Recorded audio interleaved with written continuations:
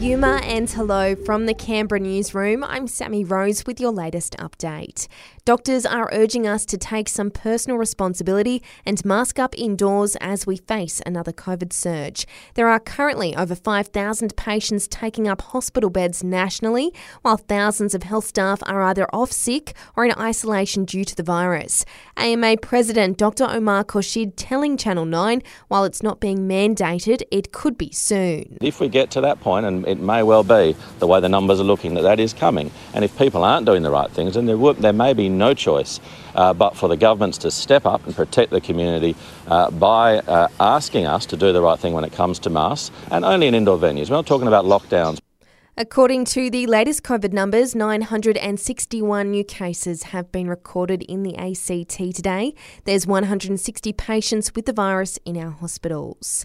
Taxi and Uber drivers are the next to be banned from using fuel-powered cars in the ACT. Only those with zero-emissions vehicles will be able to sign up to rideshare services from 2030 as part of the full plan to boost the uptake of EVs in the Territory released today. The plan will also see the ACT government work to establish at least 180 different charging station locations over the next 3 years, as well as consideration for changes to how cars are registered. The Territory will look into switching from the current weight-based system to an emissions and distance-based scheme.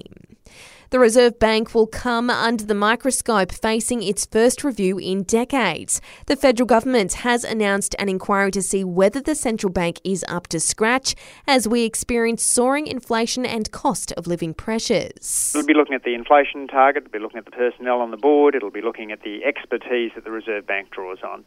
It'll be ensuring that our Reserve Bank is keeping up with best practice at other central banks and making sure that it's getting the right balance.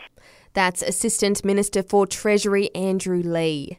A driver accused of being drunk has collided with a traffic light while attempting an illegal U-turn in Canberra's north overnight. The 32-year-old and their child in the car at the time both escaped uninjured.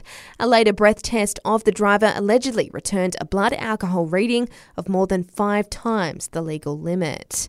3 men have been arrested in Sydney over a $50 million cocaine haul.